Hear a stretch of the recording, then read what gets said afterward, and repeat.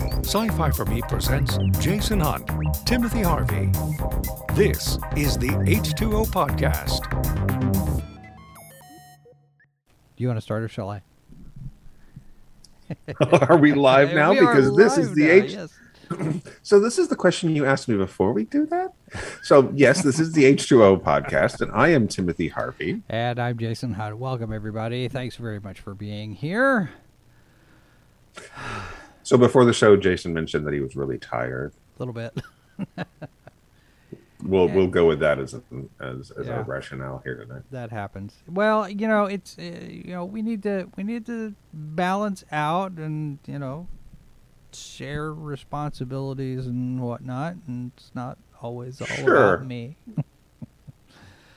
Oh my God! No, I am. I'm still recovering from last week when we lost power here. So I've been playing catch up the whole time since. Just be happy you didn't lose power today, where it's like a mazillion degrees outside. I know. I talked to my mother over the weekend. They're in the 100 degrees this week down in Dallas. So I'm starting. My AC's on energy saver mode, because of course I have a window unit, which means I pay a lot for my AC, and it has been on most of the day. Yeah.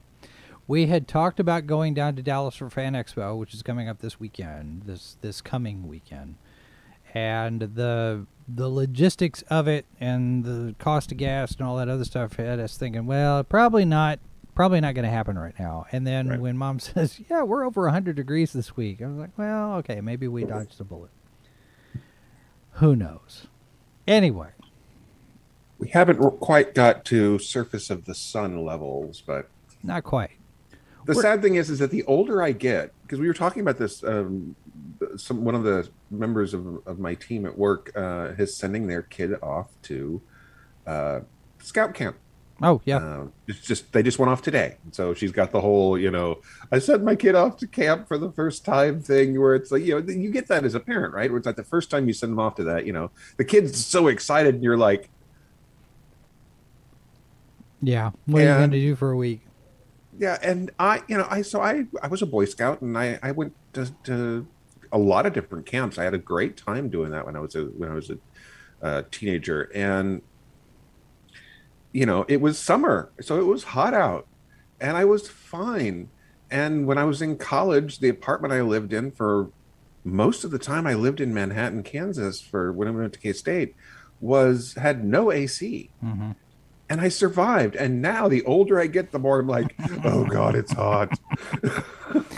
I'm melting. When I was in high school, we had marching band, of course. And the summer is when rehearsals start for that. And August in Texas. Those so breathable outfits. Yeah. But August in Texas is not conducive to comfort. Life. Life.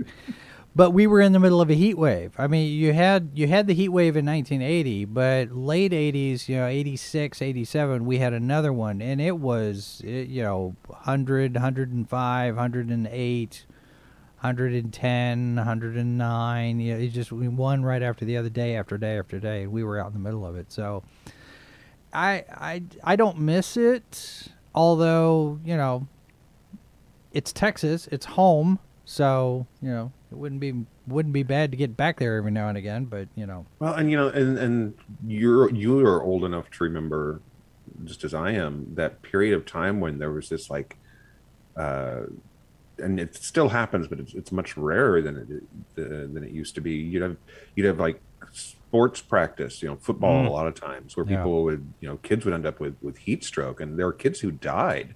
Because it's like, okay, guys, yes, practice is important and you want to be a better team, but it helps if you're not actually breaking the kids. Well, a lot of that's hydrate. Sure, it's hydrate and exertion, but I mean there's this idea that you just keep going, and it's like, okay, hang on. Sometimes you keep going. Sometimes you stop and have a drink in the shade. You send the kids home because it's too bloody hot out now. Yeah. You're not helping.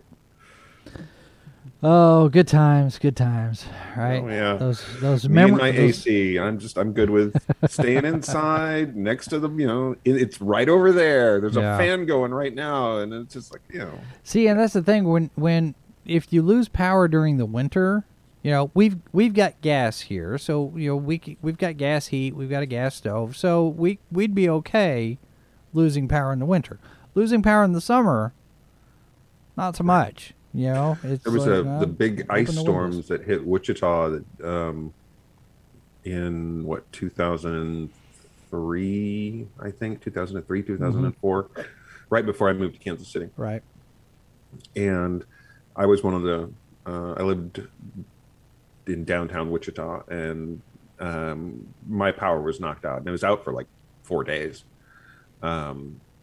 It was beautiful. I mean, all this lovely, everything was covered in ice. It was gorgeous, Sure, and it I was. bet. But I had no heat. I eventually ended up. My parents had heat, so I actually went and stayed with them. But I stayed there 2 nights without power, and I mean, it was not comfortable, but it was something you could do. But eventually it was just, I mean, everything was frozen. I mean, the water was frozen, everything. I couldn't realistically stay there. But Yeah. yeah, I mean, welcome to summer in the Midwest, welcome to the Right. summer in that strip of the world. Yep. And welcome to show Death Angel Shadows, East Tennessee in the house. East Tennessee. What kind of heat are y'all having down there in Tennessee? I'm curious about that, because I'm looking. Every now and again I look at the radar and I see, because the tornado that came through here right here. I mean, Right. the highway is just over yonder, and Yep. I heard it pass because I had the windows open by then, because that, and I heard it go by. Ooh, and was like, that's a weird sound. I wonder what that is. Oh, I bet I know what that is. Couldn't see it, Yep. but I could hear it. Death Angel says 90 plus today. Humid. Ugh.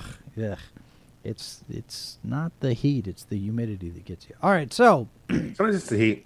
sometimes the So, a casual mention last week during our conversation, at some point, somebody, Tim, I think you were the one that said something about it, that we should be talking about iconic moments. And so I thought, well, why not? We'll go ahead and do that, because we didn't have anything else to talk about tonight. I mean, Although since then we had this fascinating story about is it Google? yeah. It's a researcher at Google who thinks that one of their programs has developed AI. Mm-hmm. Is sentient. And huh? Is sentient.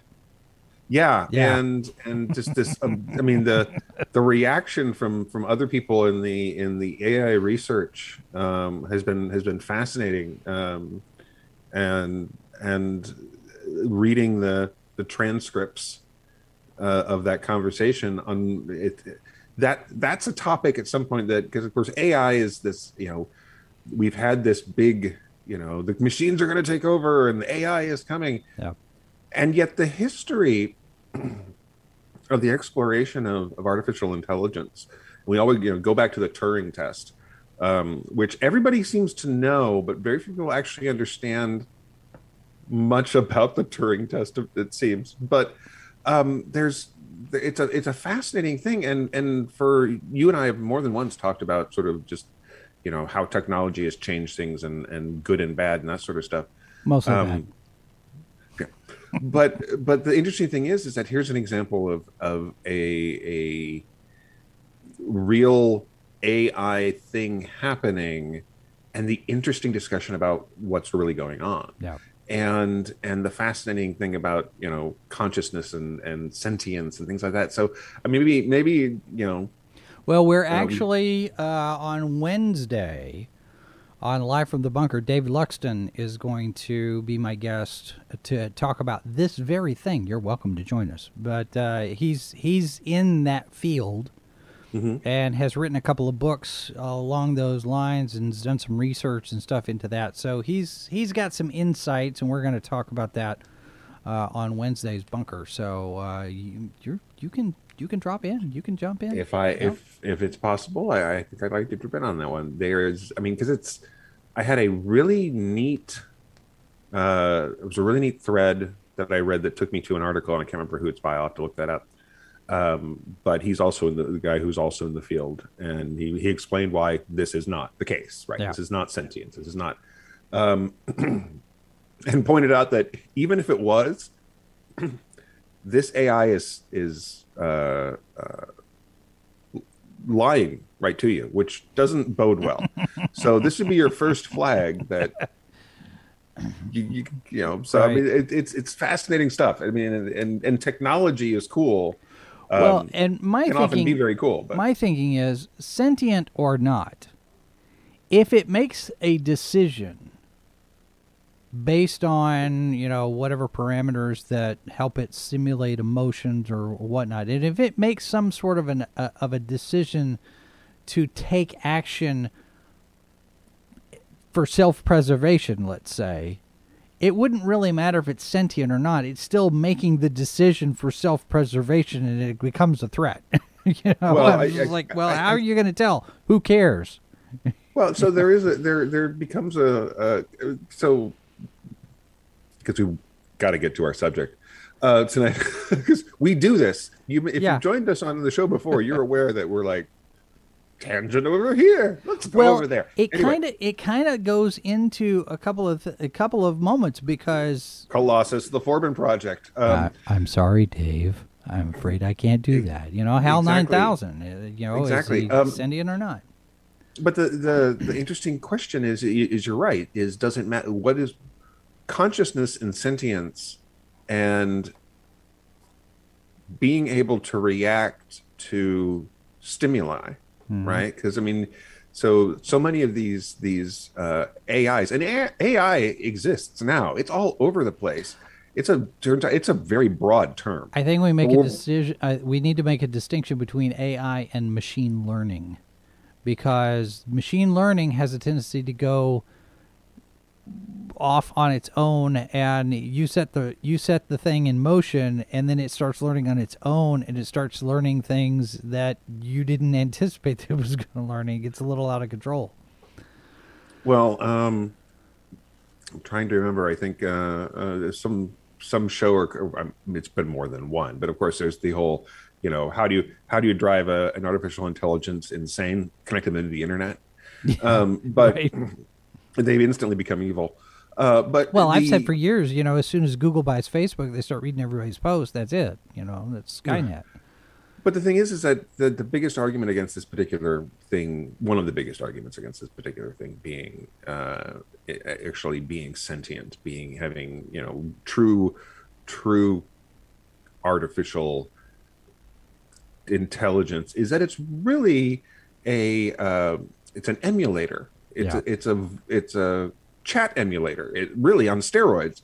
And what it's doing is that it is literally, because it's programmed to, learning from what you ask it how to answer the question, which in some respects is part of, and we function that way. That's how people function. Yeah. We learn how to respond to those around us, but at the same time, that doesn't make it alive in the sense, or conscious in the sense that we think people are. Yeah. Mindy says she read a short story about a computer that started writing fan fiction because fans got it wrong. We're not talking about Star Trek tonight. Or no, but welcome to fandom. But you have the HAL 9000. You know, his "I'm sorry, Dave, I'm afraid I can't do that." You've got that moment, and that kind of starts our path here for iconic moments, because, you know, his reaction, you know, that whole "open the pod bay doors." Everybody knows "I'm sorry, Dave," even if they haven't seen the movie, because it's become part of the cultural zeitgeist. You know, and along those same lines, you have Johnny Five, for example. Mm-hmm. Johnny Five is alive. No disassemble. You know, some people know who Johnny Five is without even having ever seen the movie. It's Right. these moments, these things that transcend the story that it's a part of. And that's what we're looking at tonight, and that's a good way to start in on this, I guess, is where the robots live. Oh, we go all the way back to Metropolis, where you've got that scene where Maria transforms. Mm-hmm. I mean, even if you've seen that because it's just shown up in advertising, and if you're not familiar with it, it's this. You know, if you've not seen Metropolis, folks, you got to see Metropolis. It's one of the great silent films, an early science fiction film. It's a dystopian future story. It's a authoritarian government story. Mm-hmm. It's a rebels fighting against the empire story. It's an artificial intelligence robot story, and it's got this great moment where you just see this robot transform into a woman, and that image has been reproduced for advertising. It's been echoed in other science fiction television and film. Yeah. And it is just, I mean, it's one of the great early science fiction moments that has, I mean, there's a reason Metropolis is one of the great classics of science fiction. And again, if you haven't seen it, I highly recommend checking it out. There are some really, if you ever get a chance to see it on the big screen, a lot of times they will have a live music soundtrack accompanying it. Mm-hmm. Yep. And those shows are just amazing. There's been a couple of different soundtracks that have been composed for it over the years by really talented musicians. It's actually one of my favorite black and white films and silent movies. I remember I guess it's longer ago than that. It was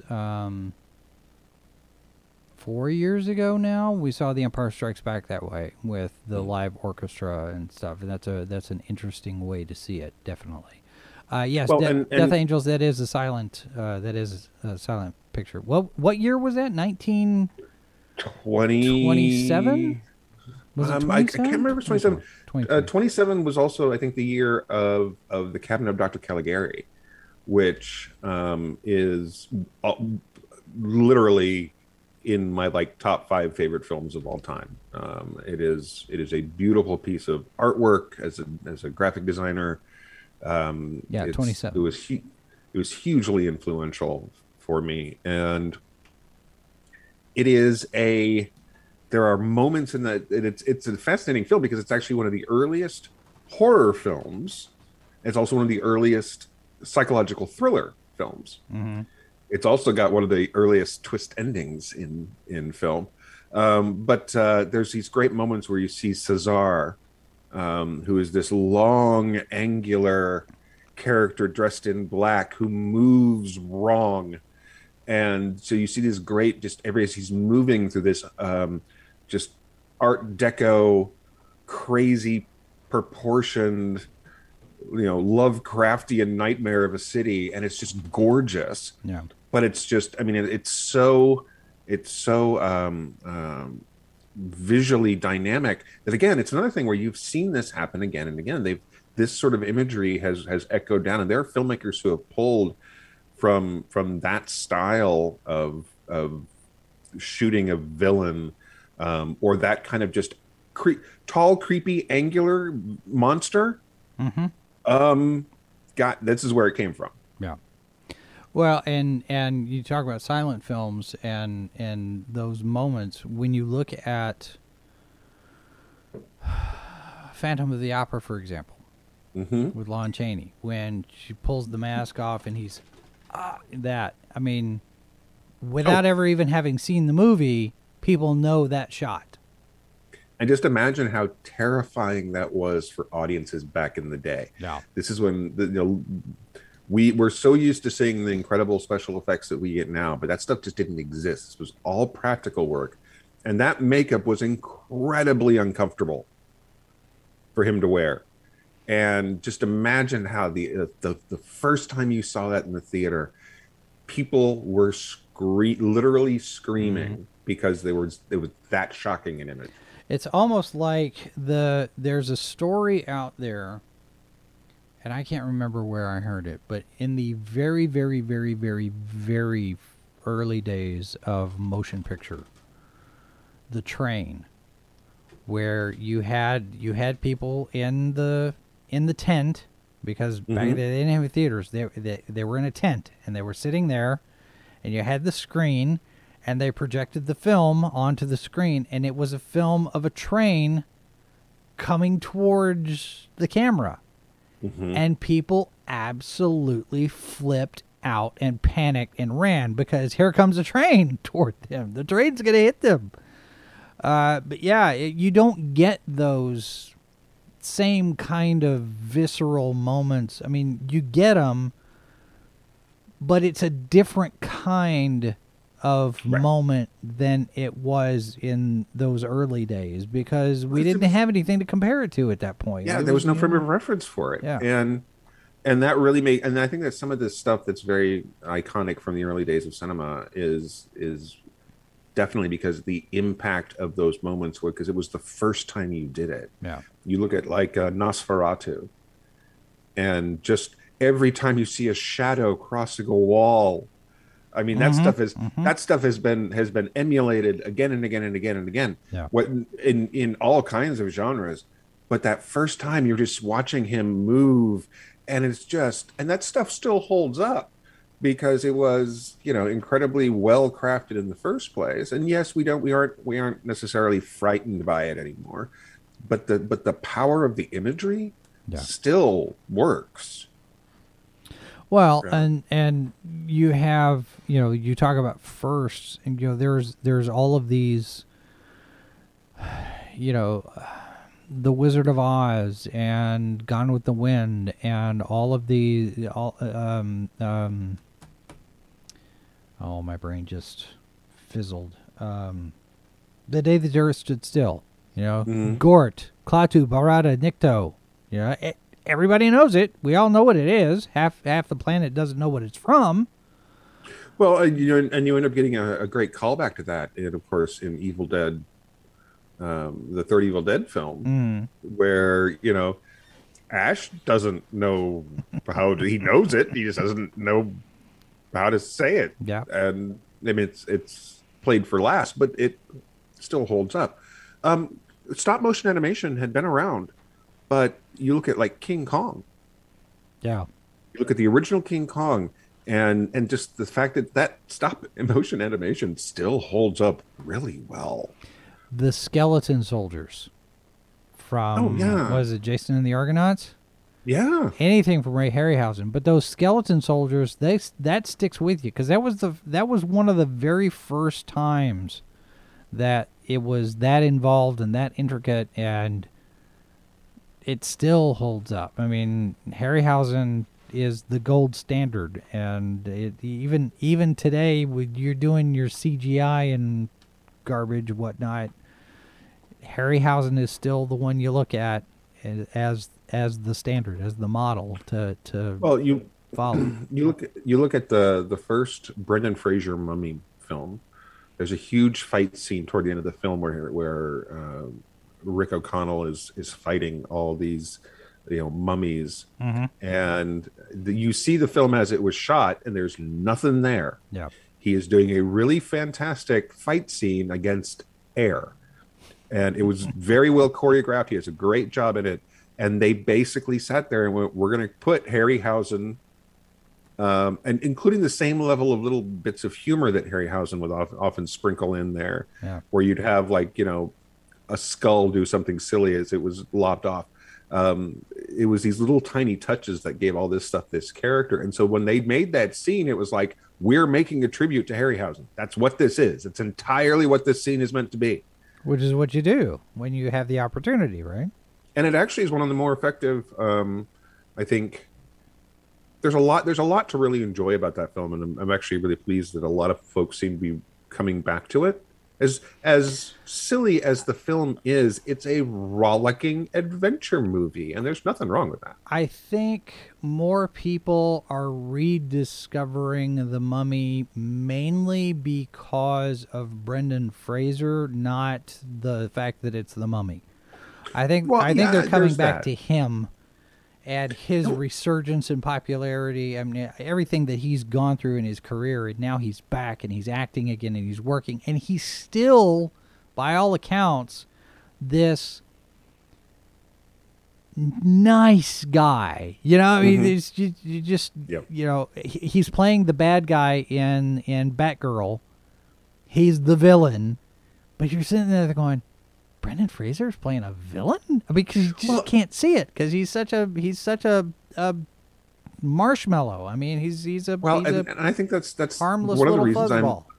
I'm really pleased about it is because we have seen characters be quote unquote cast against type into these kinds of roles who are primarily known for being, you know, comedic actors or just not, you know, they're known for teen romance movies, Heath Ledger, or serious dramas, Heath Ledger, you know, and so, or Jack Nicholson or Michael Keaton or any of these folks where it's like, this is who you're casting, are you sure? And fans to sit there and go, especially, we've talked more than once about the whole Michael Keaton as Batman, are you insane? Reaction that happened, and consistent, not consistently, let's be fair, there are mistakes, but a lot of times it's been, no, this actually was a very good choice because it gives those actors a chance to do something different. And quite frankly, most actors are very happy to do something different than what they're known for because it's called acting. it's what they're there for.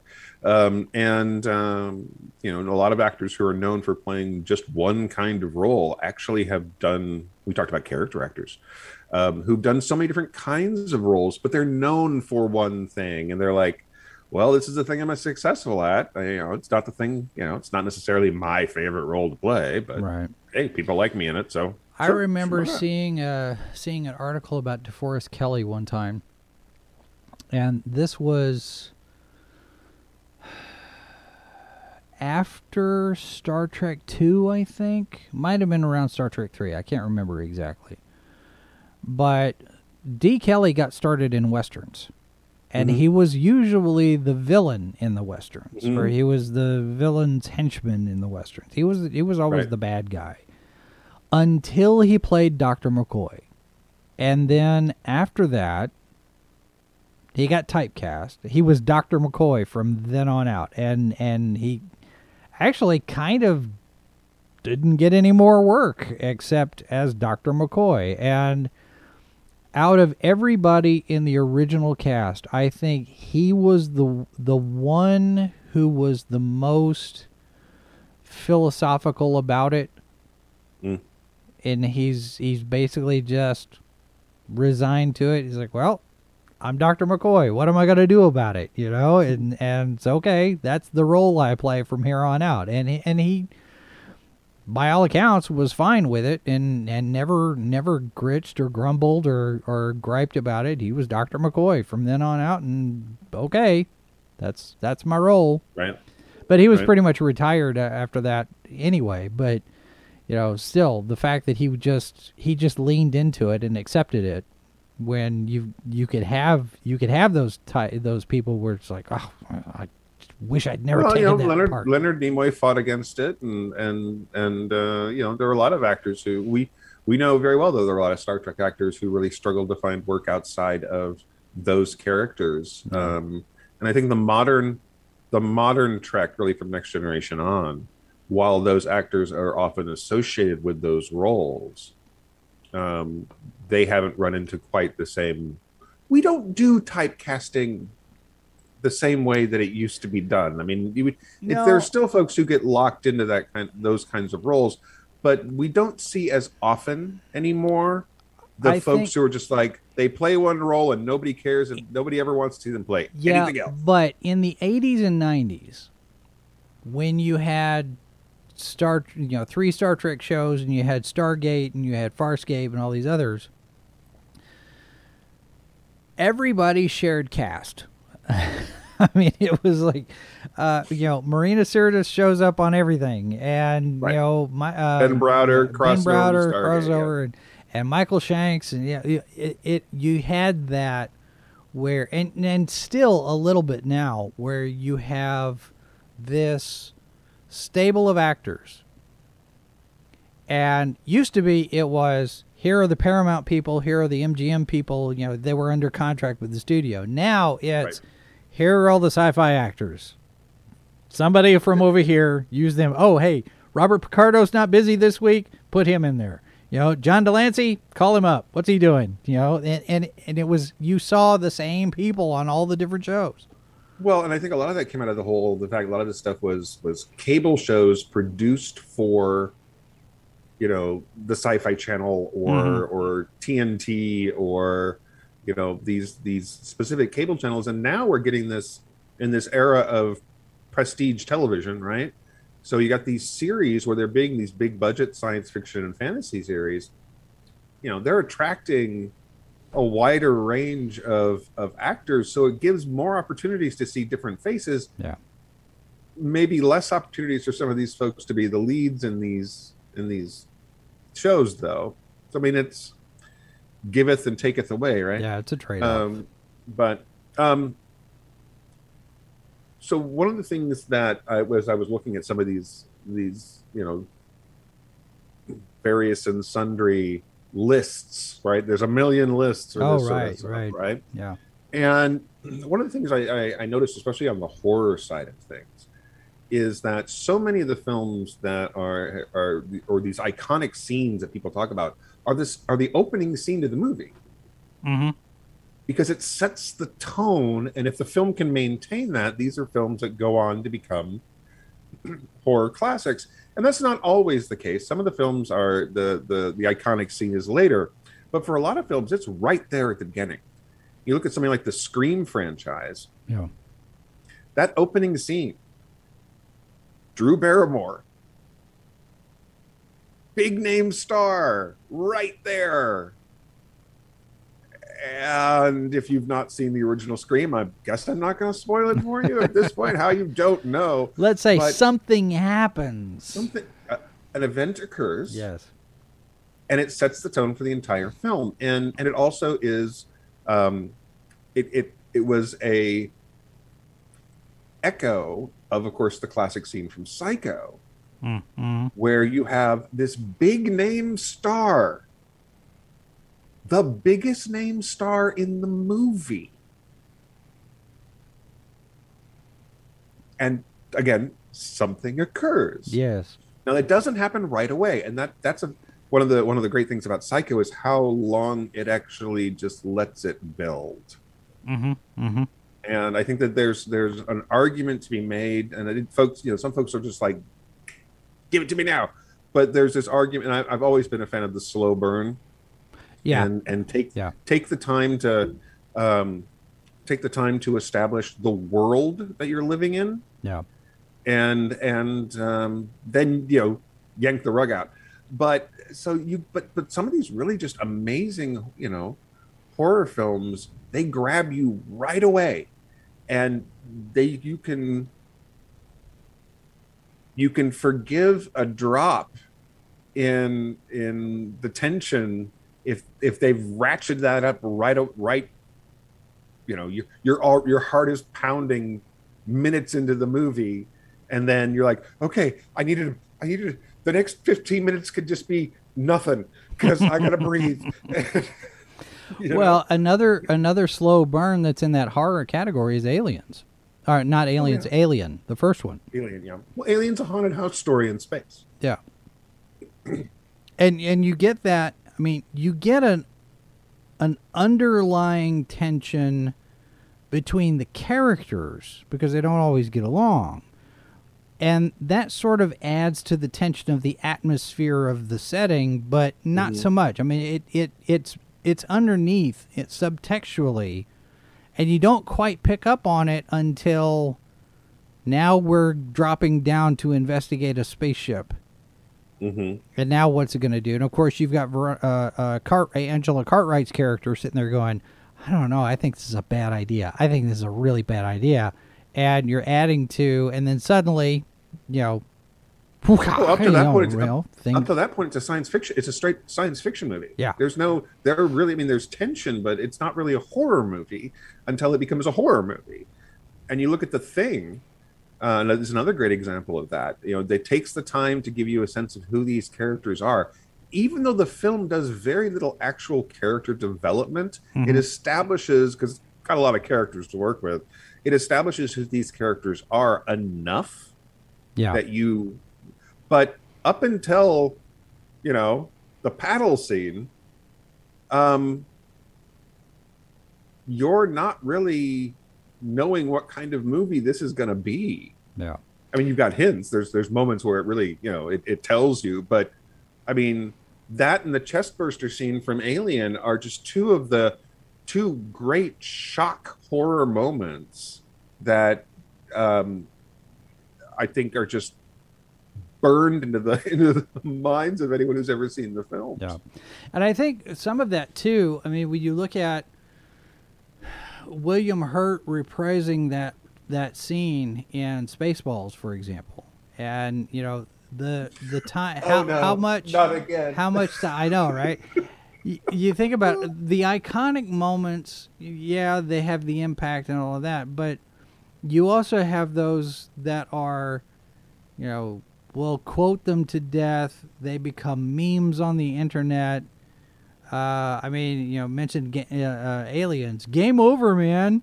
That. Oh, right. That thing. I mean, lines from these films become their own thing. They take on a life of their own, and some of them you don't even. Some I guarantee you, there are people who don't even know what the source material is for some of that stuff. I mean, because they stand on their own as being funny lines. Well, and Dave says there's something to be said for bit parts. We talked about character actors last week. Bill Paxton was a great one for that kind of thing, because he would just lean into whatever part that he had. But what's the line? There are no small parts. There's just small actors. Yeah. Yep. Be afraid. Well, of course, the original Fly. The words "help me," Yeah. Which have also have ended up being parodied and run with.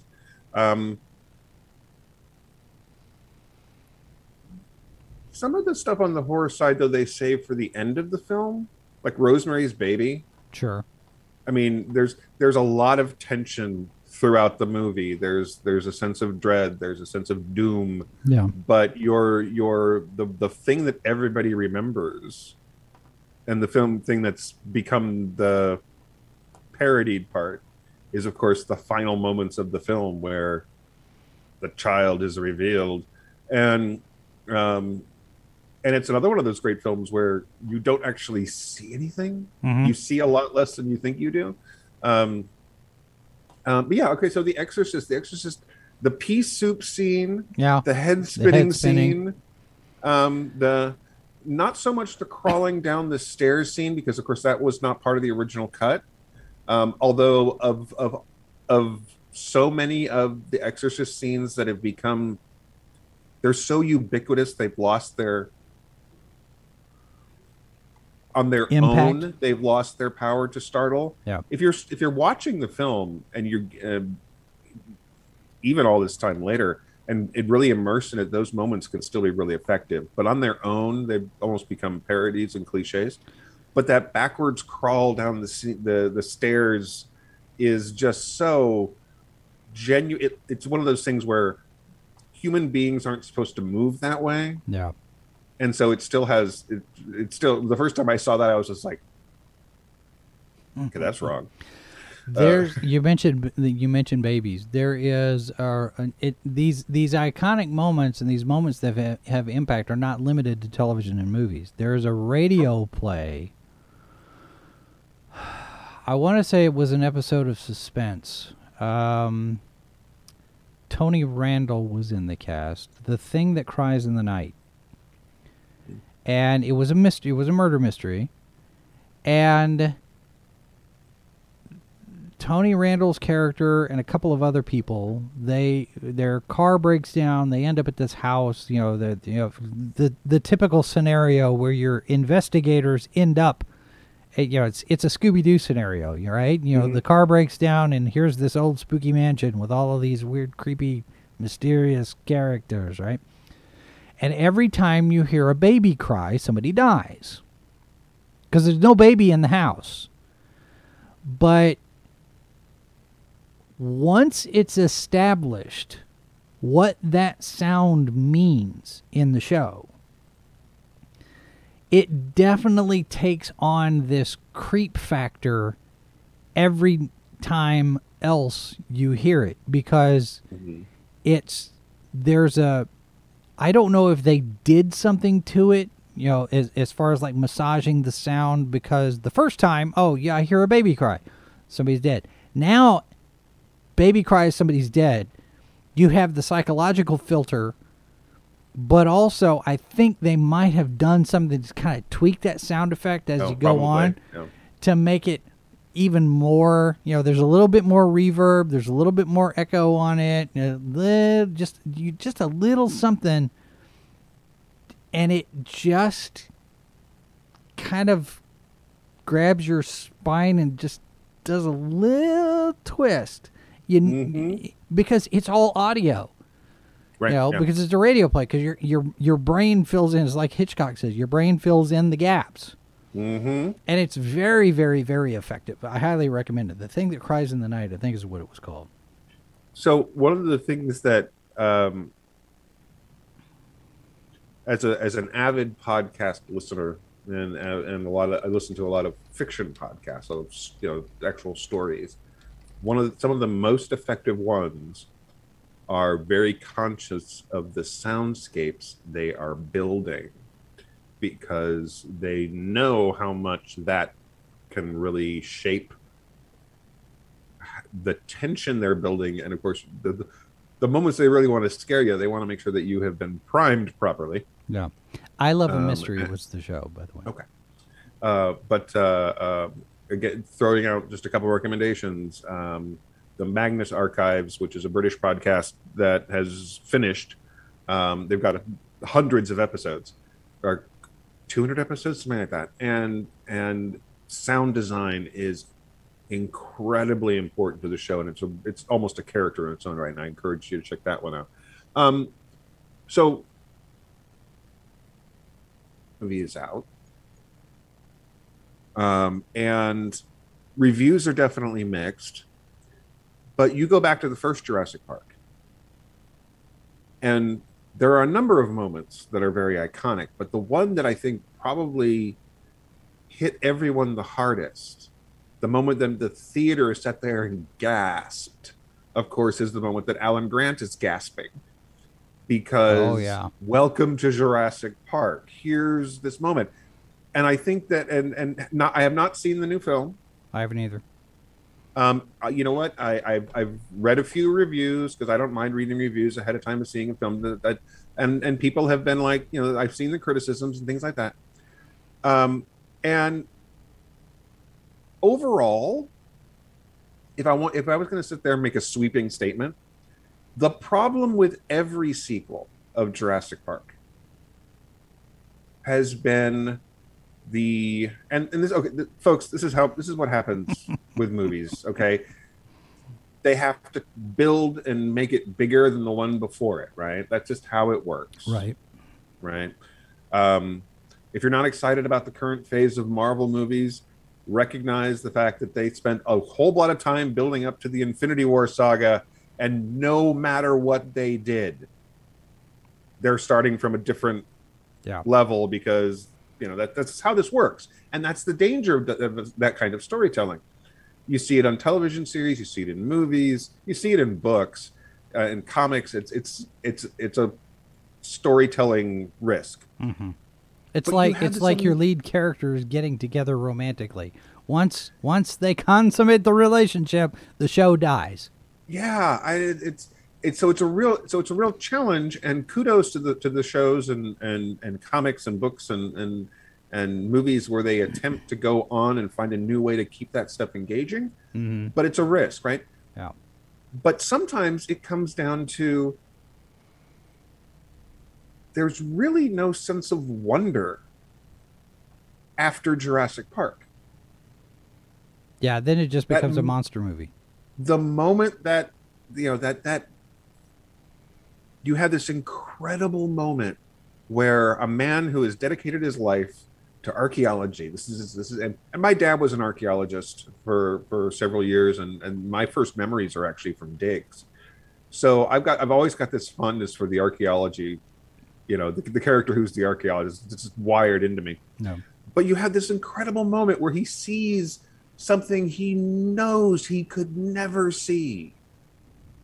And it's heartbreakingly beautiful. And the entire audience that was there for the preview night in the movie theater I worked for, standing room only. We violated so many fire codes.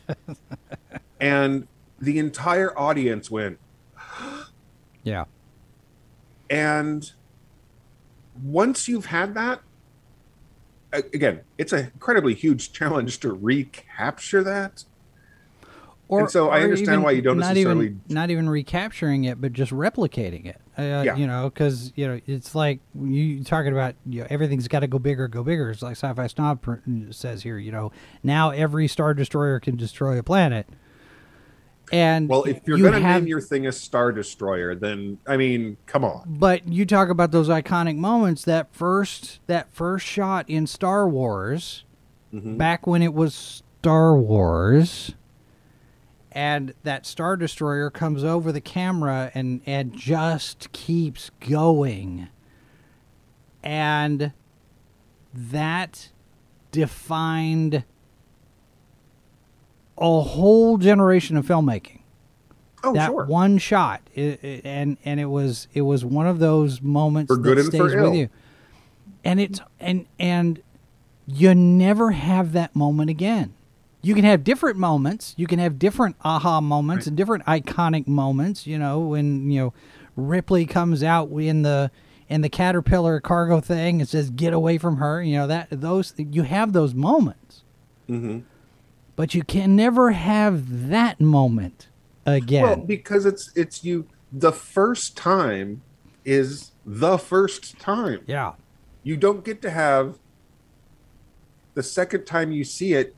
Time, that's not a thing. Well, it is a thing, but you know what I mean. Yeah.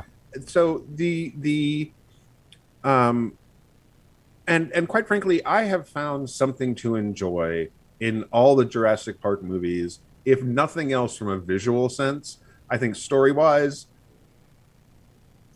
they've tried to throw too many things in, and they started doing that in Jurassic Park 2. Yeah. But the thing is, I've managed to find something to enjoy in all of them because I like dinosaur movies. Yeah, but there's not, Snob says it here. The alien only bursts from the chest once. There's you can only do that one time, and however many times you see that movie, you're only going to experience it once. And I will say one of the very few things I can praise, Ridley Scott going back with his Prometheus and Covenant movies. I have real problems with those, and that's a different show. But I still haven't seen them. I need to watch them, and then we can talk about them. Yeah, I mean, again, there's interesting moments. There's a whole lot of both films have a lot of really interesting ideas that are squandered, which is really unfortunate considering the people involved. But anyway, there is a moment in Prometheus where they do a really pretty effective riff on the chestburster scene. And it's one of the really good moments in the film that has actual real tension and a sense of impending doom, and it's shot very well. But yeah, I mean, it's that first time.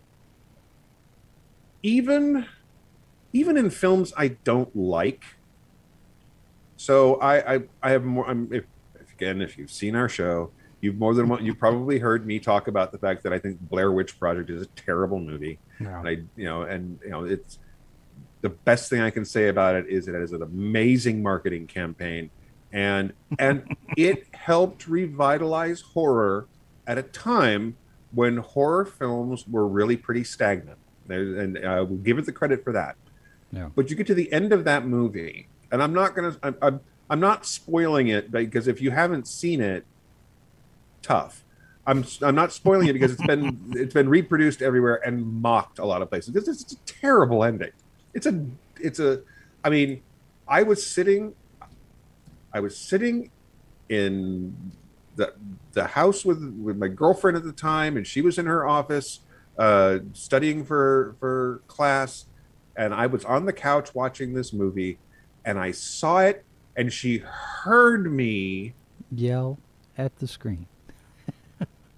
say certain words, and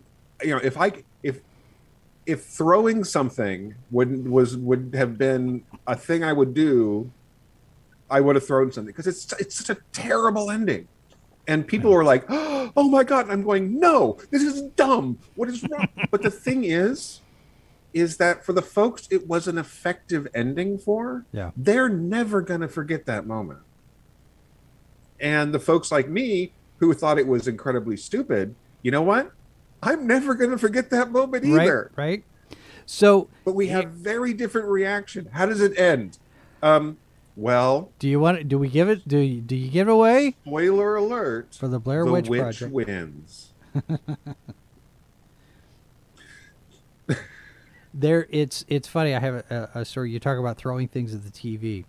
So when I was up in St. Joseph's making TV commercials, I can't even remember who this client was, but I think it had something to do with cable or satellite or something. And I got to shoot somebody throwing a brick at a TV. And it was rather satisfying. Of course, we can only do it once. Get it right the first time, right? Because you can't replicate that because you only got one TV. So I can top that. So I was the production designer, art director for a film here in town that was hopefully going to turn into something else, and it unfortunately didn't. Right. But it was science fiction and really heavy effects work. And Paradox City. Did Jim ever finish that?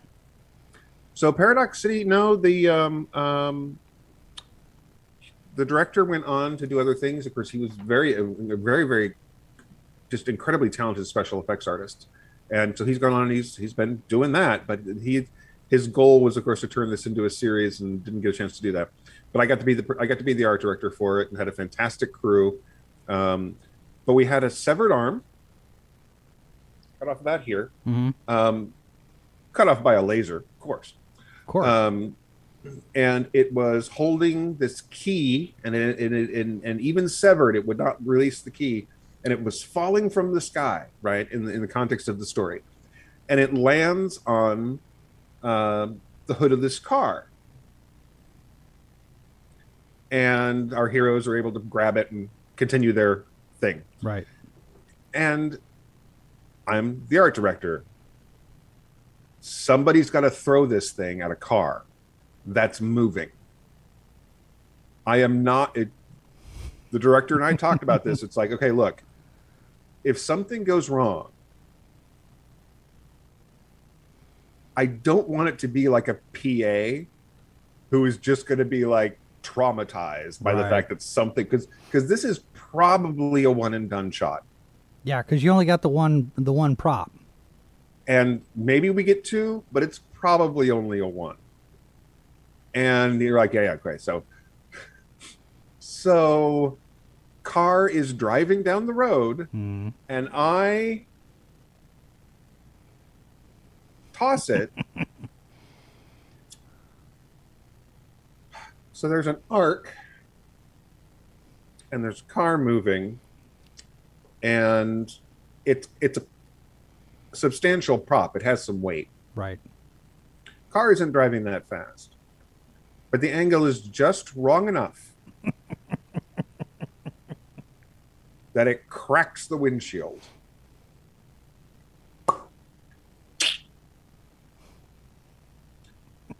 We got the shot. Yeah. It looks great. I broke a windshield. It was the director's car.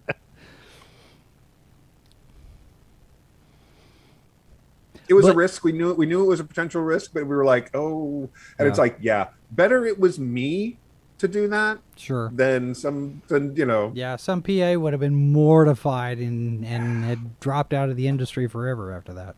Because yeah, that's the kind of thing that can easily make you go, I gotta go now. Yeah, that reminds me that it was funny because I was just telling Mindy today.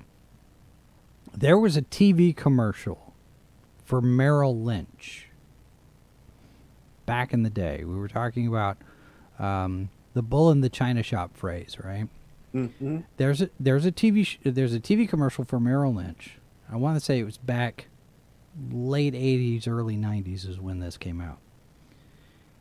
And the scene is the bull walking through various different glass displays full of china.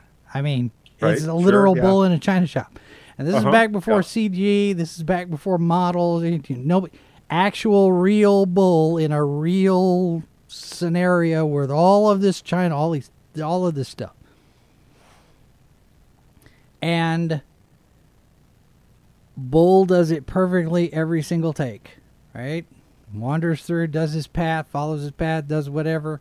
When it's time to wrap and start packing things away, that's when the crew knocks things over and causes tens of thousands of dollars of damage in fine china.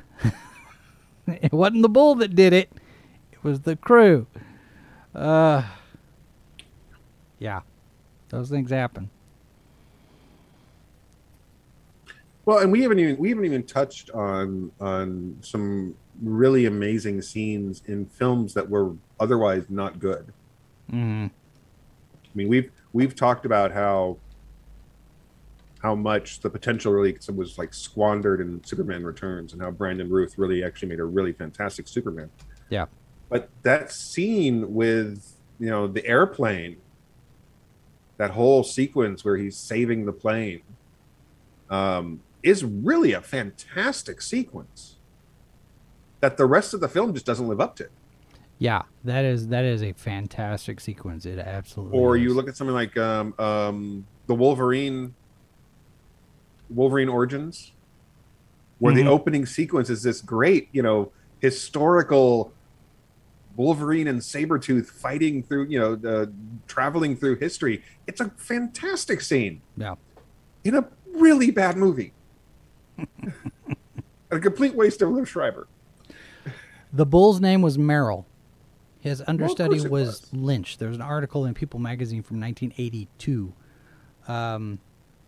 The bull that crashes into in the Schlitz malt liquor bowl, crashes through the wall. Mm-hmm. His name is Jekyll. Well, that's just dangerous right there. Right? That's just asking for trouble. Yeah. So there's I've seen on some of these lists where they actually talk about you mentioned Jekyll, the Dr. Jekyll scene in the Tom Cruise Mummy as being a really great scene in a bad movie. And I'm like, no, that's a bad scene too. I'm sorry. It's just not a good. It's not. Nice try. Yep. There's just here's the story.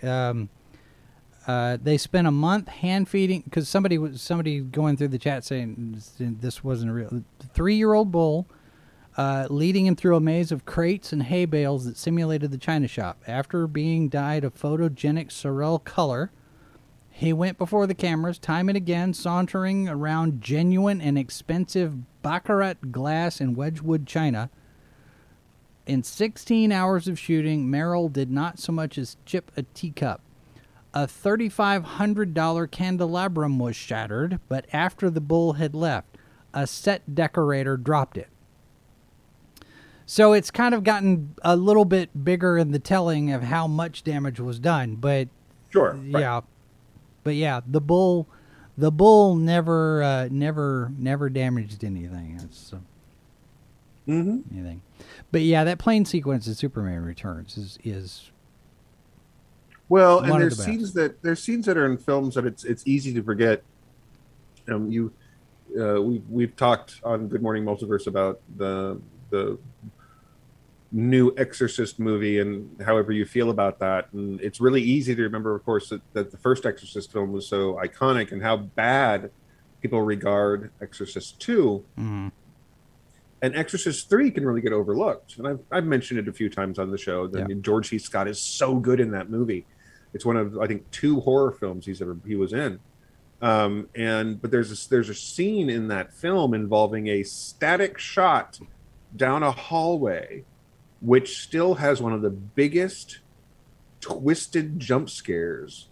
And it is so well handled because it just makes you wait. and you know something bad is going to happen, and it makes you wait, and the camera doesn't move, it just sits there, and as an audience member you're going, okay, and now something happens. No, okay, now, no. Yeah. Exorcist 3 is a unsung gem, actually, of horror, and I highly recommend it if you haven't seen it. The ending, there is an iconic scene that is an ending. It is the end of the Planet of the Apes. Oh, well, yes, where he's on the beach, and there's what's left of the Statue of Liberty. And what's fascinating is that you look at something like when Tim Burton went back to do that, right? Mm-hmm. And so he got the Burton version. Actually ends a lot closer to the ending of the book. Right. It's a fairly faithful, we're given degree of faithful, and we've talked about that adaptation stuff before. And yet the reaction from people watching it was like, yeah. Now, part of that came out of the fact that, I'm sorry, there are things that Mark Wahlberg is very entertaining as, but you cannot cast him. You cannot cast him as a scientist. I'm sorry. Yeah. I'm not saying he's not smart enough to be a scientist in the real life. I'm saying that our perception of him, because of the parts that he plays and how he comes across on screen, it makes the lift to believability. It's Marky Mark. I mean, what are you going to do with that? Well, I mean, between that and The Happening, I mean, just don't give him those roles, guys. Yeah. He's just not geared for him. Death Angel says they're here from Poltergeist. Yes, that's an excellent moment. Well, here's Johnny, of course. The thing is that that's a movie that has a bunch of them. Oh yeah. If you see 2 little girls in little dresses standing in a hallway, okay. Mm-hmm. You know, if you see blood pouring out of a doorway, whether it's an elevator or not, but here's Johnny, of course, is, you know, I See Dead People, which of course has been parodied everywhere. Snob's asking if you've seen the documentary on Alien from a few years ago. I'm going to say probably yes, but how long ago? I don't know. There's a... Oh, yeah, Videodrome. And so They Live... They Live as an example, and Scanners is another one, right? These are B movies, right? These are, you know, They Live is... mean, look at the cast of the film. I mean, as much as we love They Live, Roddy Piper, come on. Yeah. Although, greatest fight scene ever. One of the longest fight scenes ever. There are fight scenes in The Matrix that are shorter than that. Well, Bullet Time. There's another one. But the whole, reveal with the glasses and all that stuff. I mean, and that's been, there's Simpsons episodes that have riffed on that. I mean, or Invasion of the Body Snatchers. Yeah. Yeah. Well, and the thing is that we've had 4 or 5 different adaptations of that story. Mm-hmm. Yeah. Some of them better than others. Yeah, but that's the one to remember. Yeah. Because they did that so well, and it's got, I don't know, maybe it was the time, maybe it was the way it was shot, just the visual texture of that movie.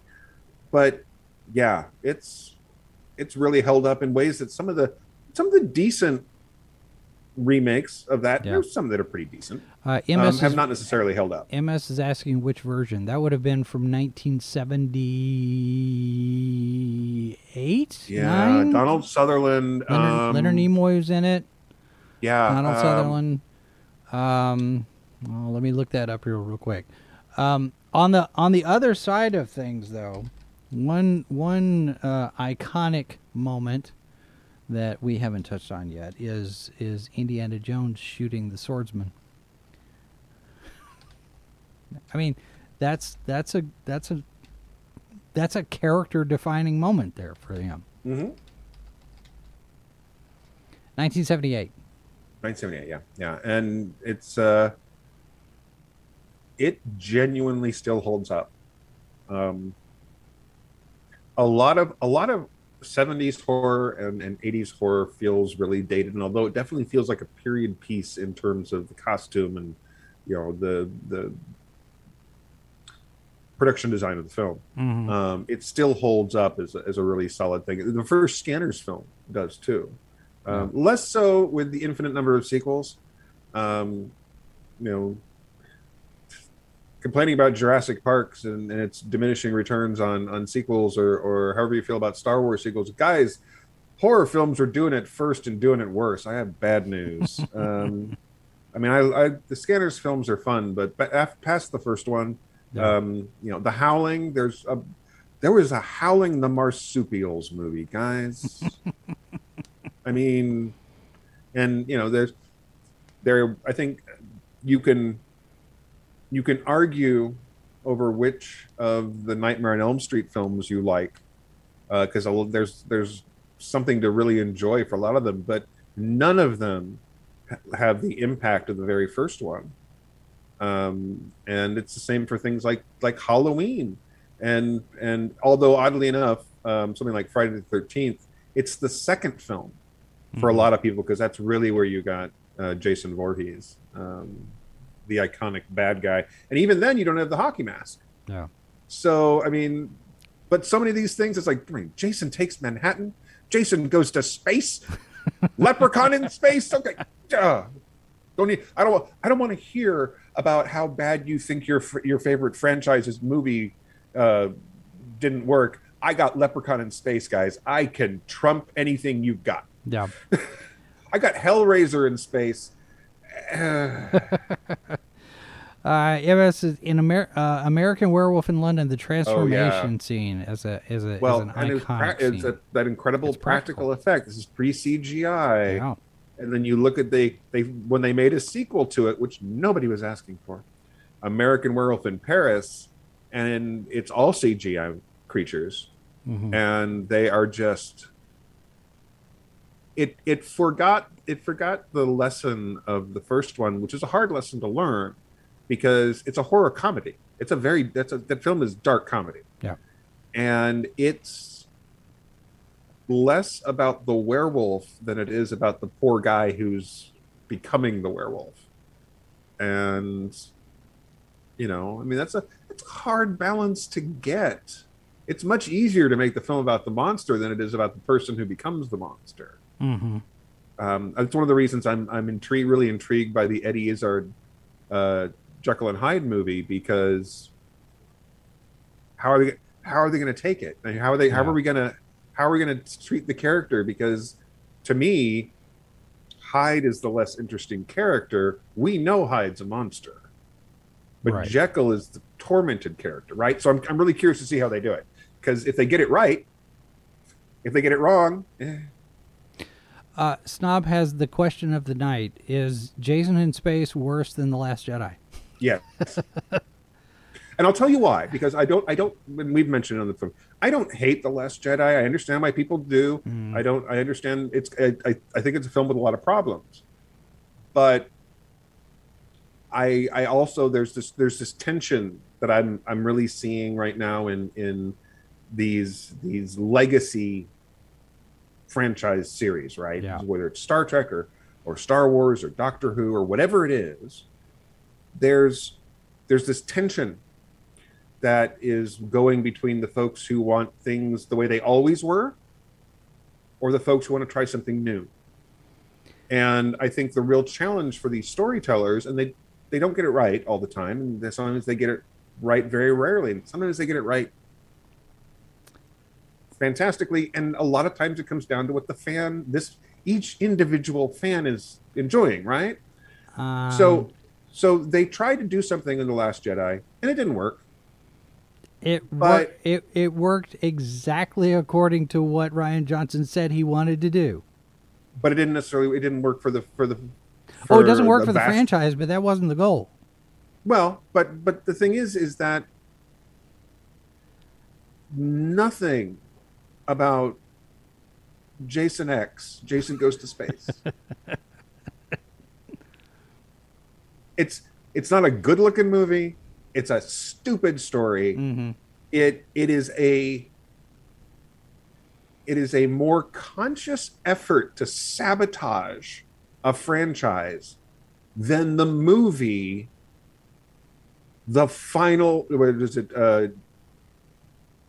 Jason the Final Nightmare. The word final, no, they couldn't even.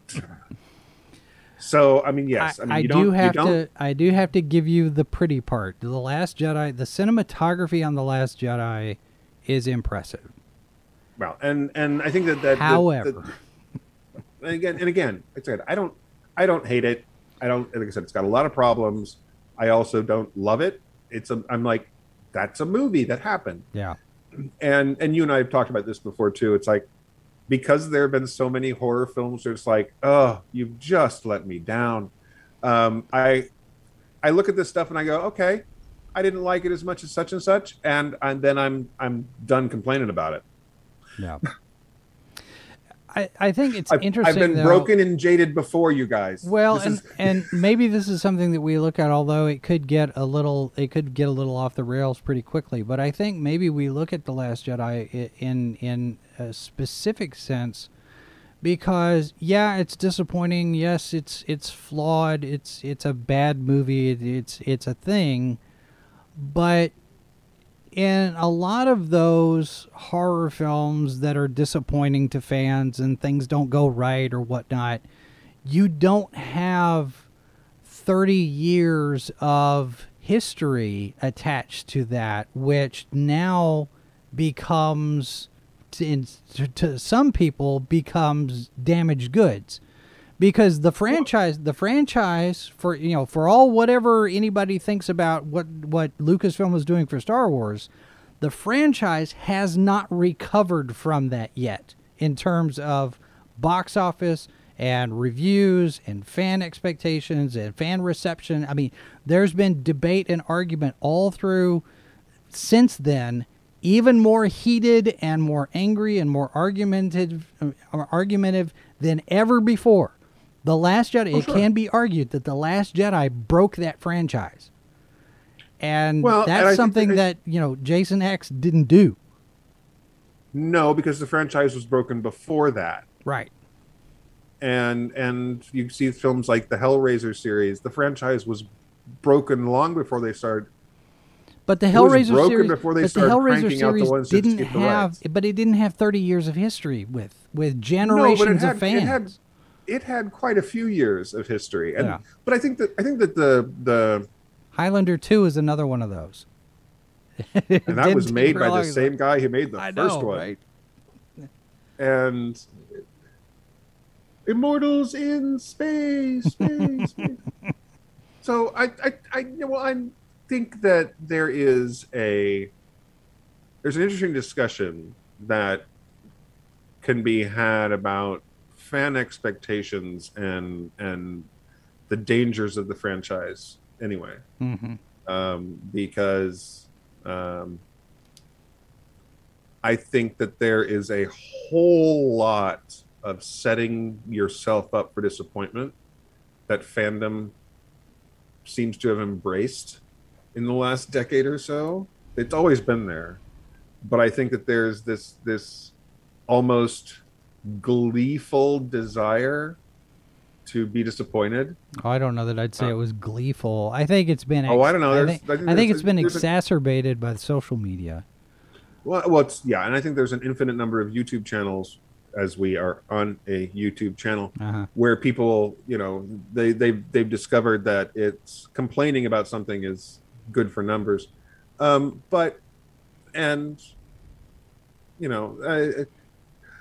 just we could do that here. As much as I love this stuff, I just don't have that kind of energy to be angry or upset. But and I think part of that really does come out of the fact that there were so many disappointing horror sequels. It's like, I mean, I loved Halloween 3, Season of the Witch. Yeah. And the Halloween franchise didn't recover from that until 4 years ago. Yeah. What are you gonna do? I know.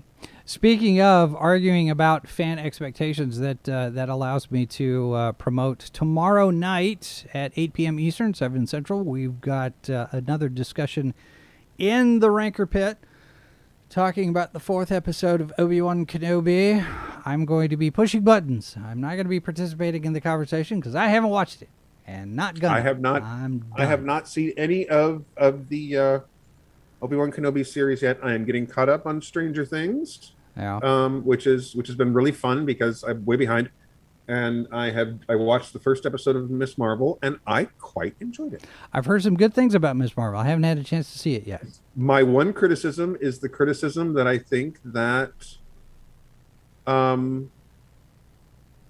knew I was not going to be thrilled with, which is the fact that they changed her powers for the show, and I understand the logic, et cetera, et cetera, et cetera, et cetera.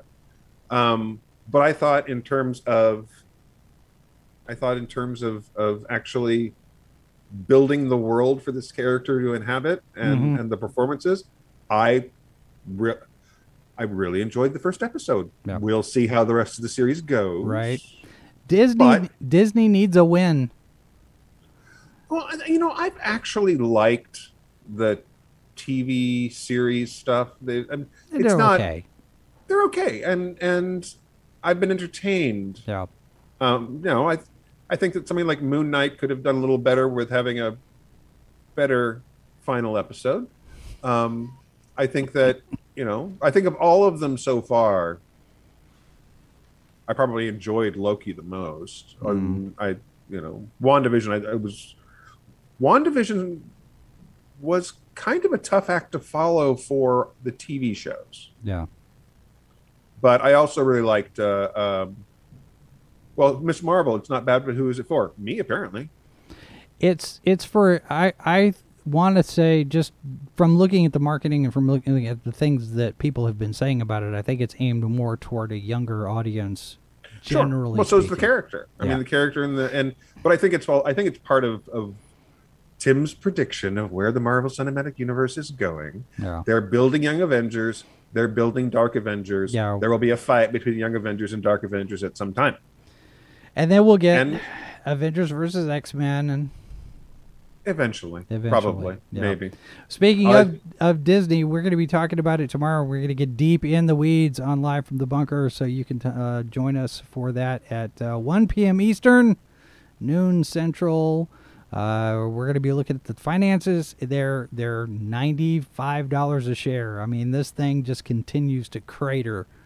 So we'll be talking about, firing Peter Rice and what does Dana Walden's promotion mean, and what are they going to do next, and what disaster is going to befall them next. It's going to be something. They're Fun gonna times. be Fun times. fine. They'll fine. recover. It's just a matter of it's a question of how long it's sure. going to take to get there. So, I mean, they're going to be fine. yeah. In the meantime, that's going to do it for us. You can connect with us on all the different social media. We're on 10 different social media platforms, 4 different video platforms. Do connect with us over on Odyssey.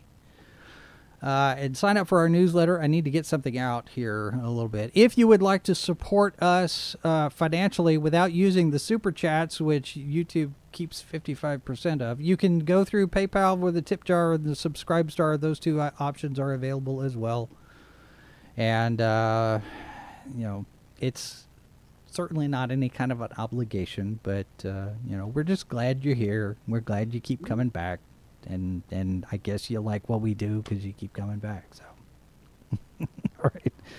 That'll do it for us this week. Thanks very much for being here, folks. We'll be back next week with another edition of the H2O podcast. Good night. This has been a presentation of Sci-Fi for Me Radio. Copyright 2022 by Flaming Dog Media, LLC. All rights reserved. No portion of this program may be retransmitted without the express written consent of Flaming Dog Media. You're listening to Sci-Fi for Me Radio.